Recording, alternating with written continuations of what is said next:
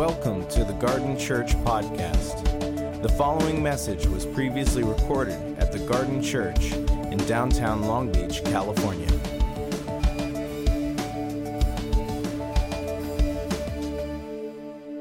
Darren and a bunch of our team members are over in India. If you're on the Garden Facebook page, you've seen some pictures and heard some narrative of some of the good things that are happening there. But that means I get to be here this morning, and I want to continue a conversation. We've had a couple of weeks with various guests, but I want to kind of circle back around to our kind of springtime series in fall and spring, in which we've just been taking a closer look at Jesus and how he invites people into the journey and what the implications of that are. And today I'd like to look at a couple of stories that the Gospel of Mark kind of sandwiches together as Jesus is on his way to Jerusalem to die. In Mark chapter 8, Jesus has invited the disciples for the first time in 2.5 years to speak out what they think about him and who they believe him to be. You are the Christ, Peter says, the Son of the living God. Jesus says, yes, that's correct. And now let me tell you what that means. It means that I'm going to go to Jerusalem.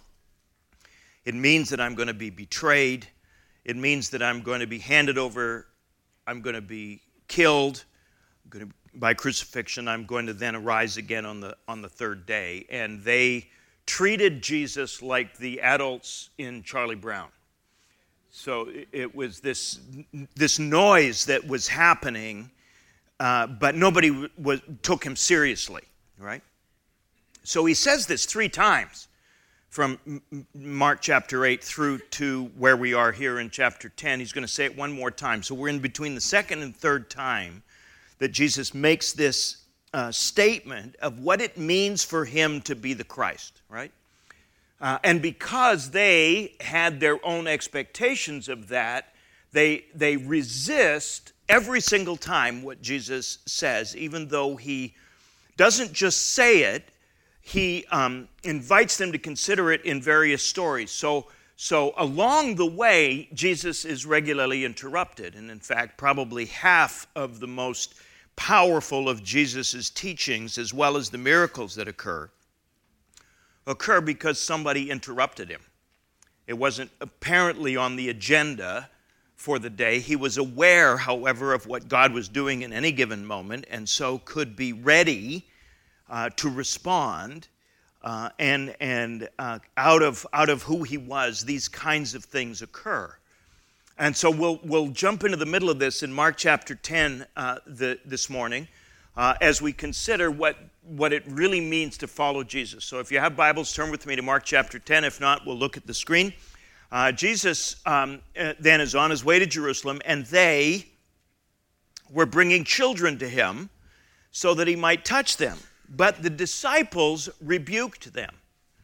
But when Jesus saw this, he was indignant and said to them, "Permit the children to come to me. Do not hinder them, for the kingdom of God belongs to such as these. Truly, I say to you, whoever does not receive the kingdom of God like a child will not enter it at all."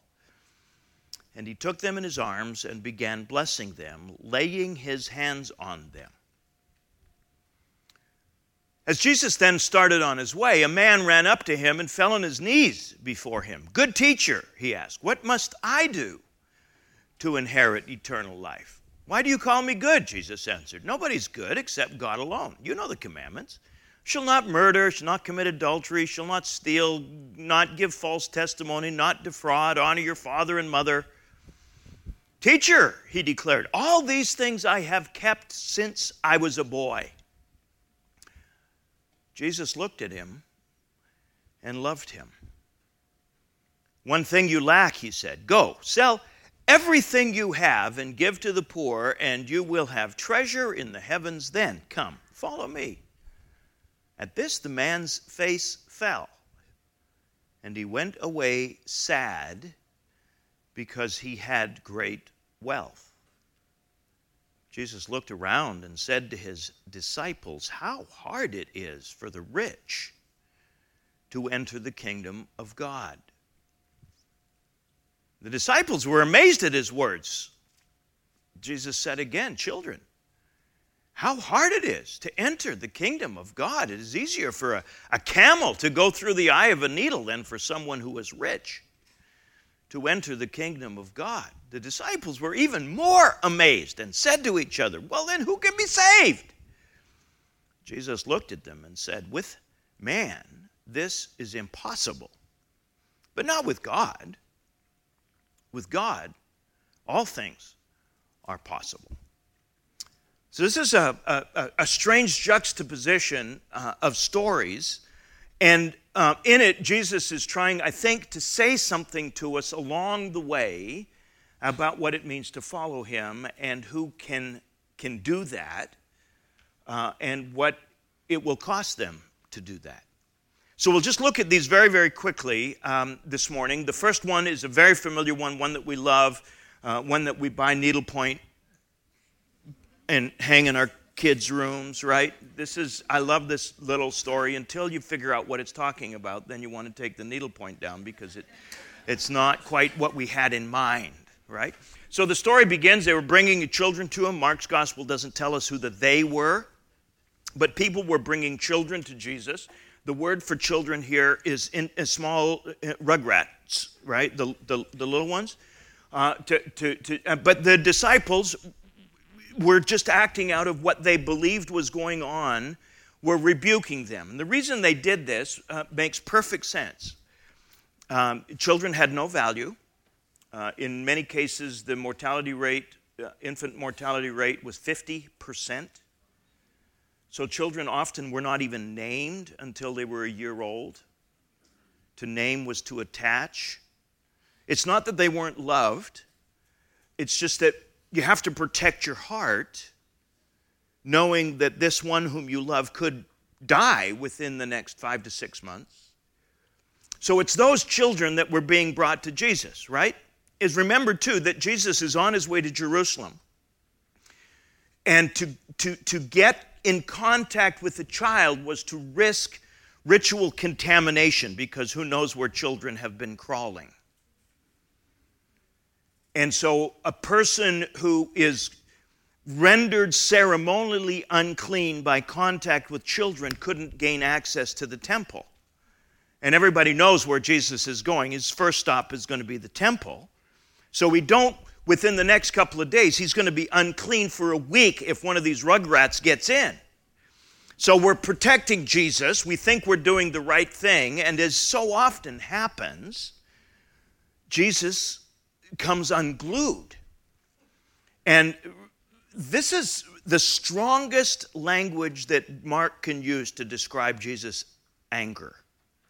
Indignant is really mild in the translation. Jesus just explodes on these guys for their protection of him. And the disciples, I feel sorry for them in Mark, except that, partly because I just identify with them so much. Anybody else? The disciples in Mark are just kind of clueless. They don't get it most of the time. And here's one of those things. They think they're doing the right thing, right? And Jesus just unloads on them. Why? Permit the children to come to me. Do not hinder them. The kingdom belongs to such as these, which was really news to them. What does he mean, the kingdom belongs to such as these? Truly I say to you, whoever does not receive the kingdom of God like a child will not enter it at all. Part of what Jesus is arguing here for is not the superiority of children, not their innocence, not their vulnerability, not their trustworthiness. I've only had 3 kids, but not a one of them has been trustworthy or innocent. Right? So it's not some merit that children have that Jesus says, be like a child. He's saying, if the kingdom can only be received, it can't be grasped, it can't be grabbed, it can't be attained. And what is it that makes children like this, have capacity to receive the kingdom is exactly the reason you want to keep them out, namely their emptiness. Namely, they don't bring anything to the table. Namely, they're not counting on anything to earn them access Children receive the kingdom because they have nothing better to do. Children receive the kingdom not because they're exceptionally meritorious. In fact, they're not. But children receive the kingdom because they bring nothing to the table. They make no demands. They have no expectations. They are a gaping hole of neediness.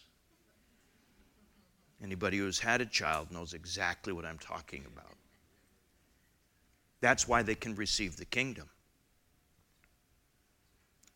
Because they don't bring anything to the table. Keep that in mind, because I think now you're seeing why Mark juxtaposes these two stories together. Why the disciples kept the children out but had no problem with the rich young ruler getting in. Do you see? Jesus is beginning the process of taking their worldview of who was blessable and turning it upside down. So, notice how this story ends. It's a beautiful image. Jesus doesn't just, because people are asking this great rabbi to lay his hands on, to bless, to transfer, to be an agent of blessing to them. It was a very common practice, much in the way, not just simply praying for. By the way, if we could develop a culture of blessing in our garden church here, that would be so cool. Where our communications to our children, our communications to one another are not just a southern bless his heart. You all know what that means, right? Here's somebody whose driveway doesn't go all the way to the garage. Bless his heart. You know what I mean?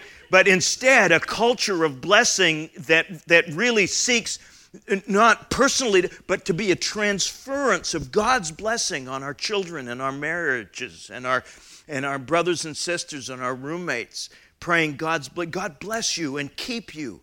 May the Lord make his face to shine on you. A culture of blessing.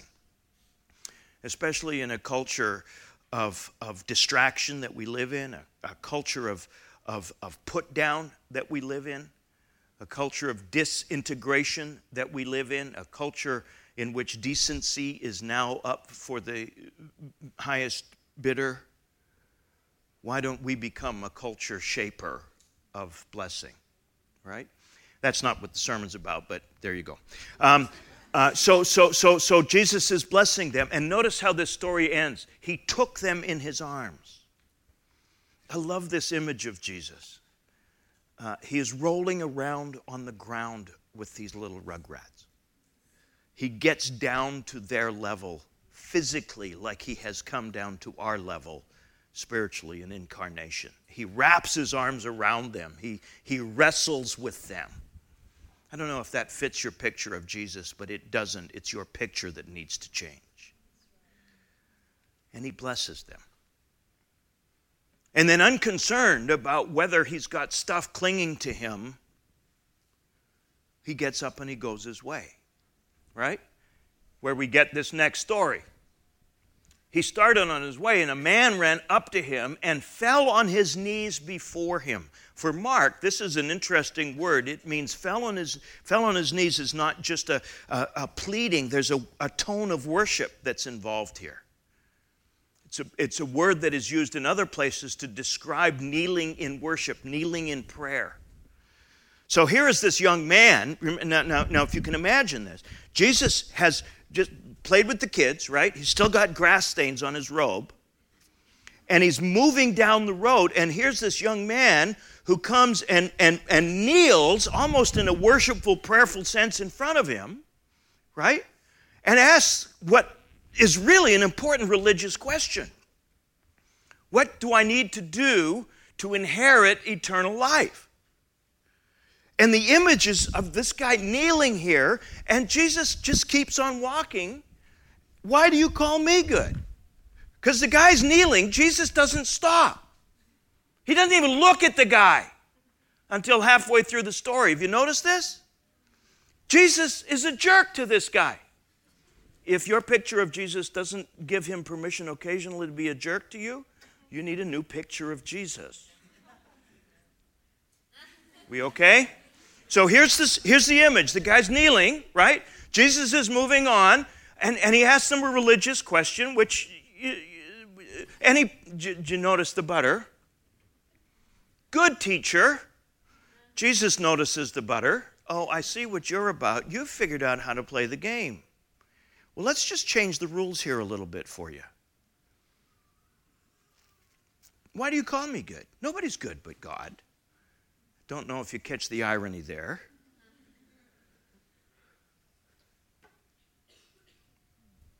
And then he says, you know the commandments. And then he proceeds to get them wrong. Now, most of you perhaps have memorized the 10 commandments, the 10 words, and you'll notice that the order's wrong. Did you catch that? He misses the first 3, no graven image, don't take the name in vain, Sabbath, all of that. So he sets those aside and just gets right to the guts of them. Numbers 5 through 9. But he can't even remember them in the right order. And I'm thinking Jesus is doing this on purpose. It's not that he's being stupid or that it's just slipped his mind. I think he's doing this very intentionally, very deliberately. Right? So, don't murder, don't commit adultery, don't steal, don't give false testimony, don't defraud. Wait, what?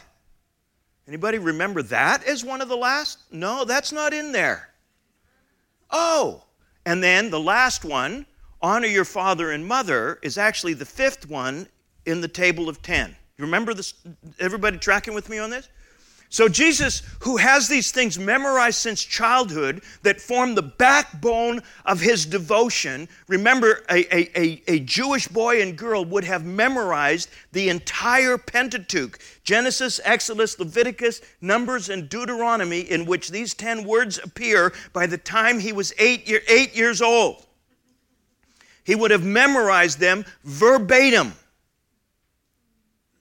It would have been like the words to happy birthday to him. They would have bubbled up, and I'm thinking in the right order. Right? It's like when I was traveling with Youth of the Mission way back in the 70s, we had a song that taught us the fruit of the Spirit, except in order to make the lyric work, it juxtaposed the last 2 words of the fruit of the Spirit. Love, joy, peace, patience, gentleness, meekness, temperance, goodness, faithfulness. That's how I memorized it, because that's how the song went. That's not how actually Galatians says the fruit of the Spirit goes. The last 2 are flipped. Why? Well, because that fit the song. I memorized the song, and I never get it wrong until I try and get it right. Anybody do the same thing? You've memorized stuff, right? By virtue of music, you've got the melody in your head, you carry it with you. Well, that's how it would have been for Jesus with these 12, or these 10 words, and defraud isn't in there. So I'm wondering if he's peering into this guy's soul just a little bit. I wonder what's going on. How did you become a wealthy young ruler? Did it have something maybe to do with defrauding? Did it have something to do with your inability, unwillingness to honor your father and your mother? Those last 2, the punchline. But Jesus just says it and passes on. He's still walking, but you can hear the angst in the guy's heart when he says, teacher, all of these things I have kept since I was a boy. Look at Jesus' response in the next verse. He looked at him. For the first time in the whole conversation, he looked at him. And he loved him. He heard something in this young man's expression that stopped him in his tracks. We don't know what it was, but if you've heard it, you recognize it.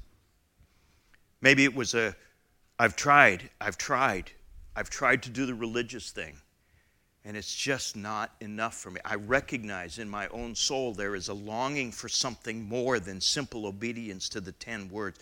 That hasn't gotten me what I really want, which is relationship. The question is a valid one. What do I need to do to inherit eternal life? The question, however, is a non-starter. You can't inherit eternal life. How do I make sure eternal life comes to me? He is asking. And remember, for him, eternal life is not going to heaven when I die. That wasn't a part of the Jewish cosmology at the time. It was, how do I enter into the life that you are promising? How do I enter into the life of the kingdom of God? You would think that that would be an important question to answer. How many want to know the answer to that question? How do I get in? How do I inherit? How do I receive the life of the age to come that you are talking about? So when Jesus goes through this song and dance, if you will, and sees that, no, this is really a live question for this guy. This isn't just a religious game that he's playing. There's a heart behind this, even though he doesn't quite know what he's talking about. Jesus looked at him and loves him. Loves him. And then with a smile on his face and a tear, I think, in his eye, he says, just one thing then that you lack. Go. Wait a minute. One thing you lack. Lack is a word that describes empty. This man is full. How can Jesus say lack when he has everything that his culture, both religious and secular, has defined as proof of blessing? One thing you lack. Go and sell everything you have. Give it to the poor. You'll have treasure in the heavens, the age to come. Then come, follow me. Please notice, Jesus is not saying that the selling everything and giving to the poor is how you get eternal life. It's the following of Jesus that is how you get eternal life. The reason this young man can't follow Jesus is because he has no lack. His hands are too full to receive. There is no emptiness. He has better things to do. His life is filled. He has a running tally in his bank account of the blessing of God. He has all of the religious conformity that there is going for him. And the one thing he lacks is lack. The one thing he lacks is emptiness. The one thing he lacks is neediness. He wants the kingdom, but he wants it as a supplement. He wants eternal life. Just see how this works? He wants eternal life, but he wants Jesus to come in and kind of spackle over the stuff that doesn't quite work right, but leave the integral structure the same. I want to manage my life with the resources that I have, with the skills that I have developed. I want to keep the pieces together, but I recognize that we're kind of, but so eternal life, it seems to me, is the way to fix that.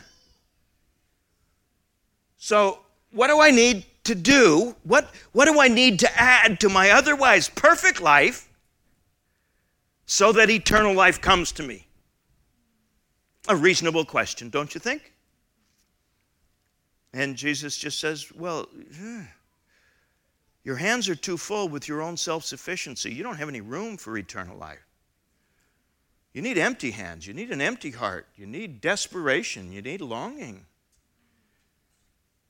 Not just for convenience sake, not just to spackle over the cracks. You don't understand, those cracks are not just surface cracks. The cracks in the bedrock of your foundation, those riches, yeah, they're treasures on earth. They won't be very helpful when the kingdom of the heavens arrives in fullness. They're not going to be useful. I'm juxtaposing Matthew and Mark here, but you follow the train.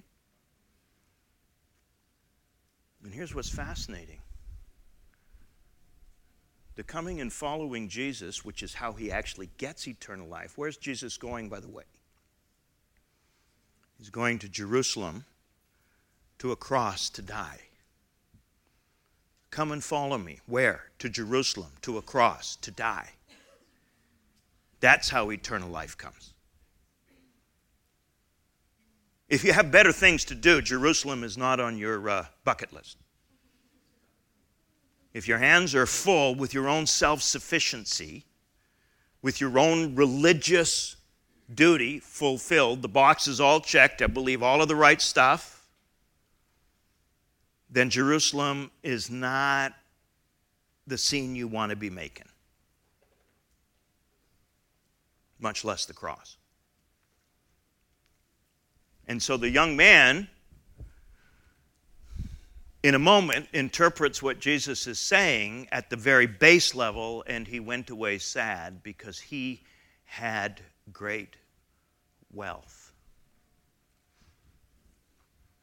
And then Jesus turns around and looks at us, his disciples, his followers. How hard it is, he said, for a rich man, a rich woman, somebody whose hands are full of their own self-sufficiency by whatever means they measure it. How hard it is for those kinds of people to enter the kingdom of God. Notice the response of the disciples. Next slide, please. They were amazed at his words. He got through to them. They were amazed at his words. Children. And Jesus sees it registering on their faces. Children, he says. Look, it's hard to enter the kingdom. It's easier for a camel to go through an eye of a needle than for a rich person to enter the kingdom. Now people have tried to exegete the life out of this poor little thing for the last 2,000 years. You can get a camel through the eye of a needle, but it won't look like a camel when you're through. What he's saying here, this is just, it's a common phrase. Like we would use phrases like a stitch in time saves nine, right? Or you know, what it's just a common, but it's intended to signify how impossible something is. So this is what he's saying. It's just impossible. Why? At this, his disciples are even more amazed. Whoa, I thought it was hard. You've made it impossible. Yeah, Jesus says, that's true. With y'all, it is impossible. Fortunately, it doesn't depend on y'all. It's God that makes it possible. That's the only way to enter into the kingdom. So come empty. If filling is what you want, if icing is what you want, don't come. If filling is what you want, come empty. You see what he's doing here? So when Jesus, the real Jesus, the annoying Jesus, the frustrating Jesus, invites us into this moment, we need to be clear. We come empty. His mission, he will say over and over again, is not to the well, but to the sick. They're the ones who need a physician. They're the ones who know they need a physician. And I guess why bother talking like this here? Because all around you are children. They come in all sizes of body. Some of them have been on the planet for 35, 40, 50 years. And they're as empty now as they were when they were born. And we make decisions about who gets in and who gets out based on the externals. What do they have to bring? What do they have to offer the community, the kingdom? And every once in a while, Jesus brings annoying and frustrating people into our lives. Doesn't he? I'm prayerful that I'm not one of those for you. And if you can't identify anybody in your life who is that annoying, frustrating person, there's a very good chance you're it.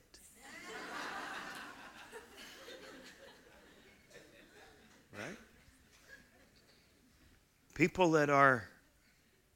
they bring nothing to the party. Don't you have a short list of people that would be fabulous if they came to faith? You know, I have a friend who's been praying for decades for Madonna. He just thinks if she came to real faith that the world would spin properly. And we all have, whether her or not, we all have a list of people that, Jesus doesn't have a list. And if he did, it would include the people that you don't think ought to belong. So he invites us as his disciples to set aside our preconceived ideas about who gets in, who his mission is actually for, and invites us to come hands open, hearts open, need defining us. Boy, that's hard, isn't it? We don't like to be loved for no good reason, because that puts God in charge, not us. And if you have still a residual bit of the original lie that God is not good, it's Genesis 3 lie, then to be loved by him for no good reason puts you in harm's way. Because he might hurt you. He might take advantage of you. And this shows up in all kinds of ways. And Jesus just says, I've met him. He's really good. But you got to come empty. What is it that you have to sell? He only said this to one guy. Jesus is not saying you have to be poverty-stricken. He's just saying you have to look and see what your hands are filled with. Empty them and come empty. Thank you for listening to the Garden Church podcast. For more information about the Garden Church, visit thegardenlb.org.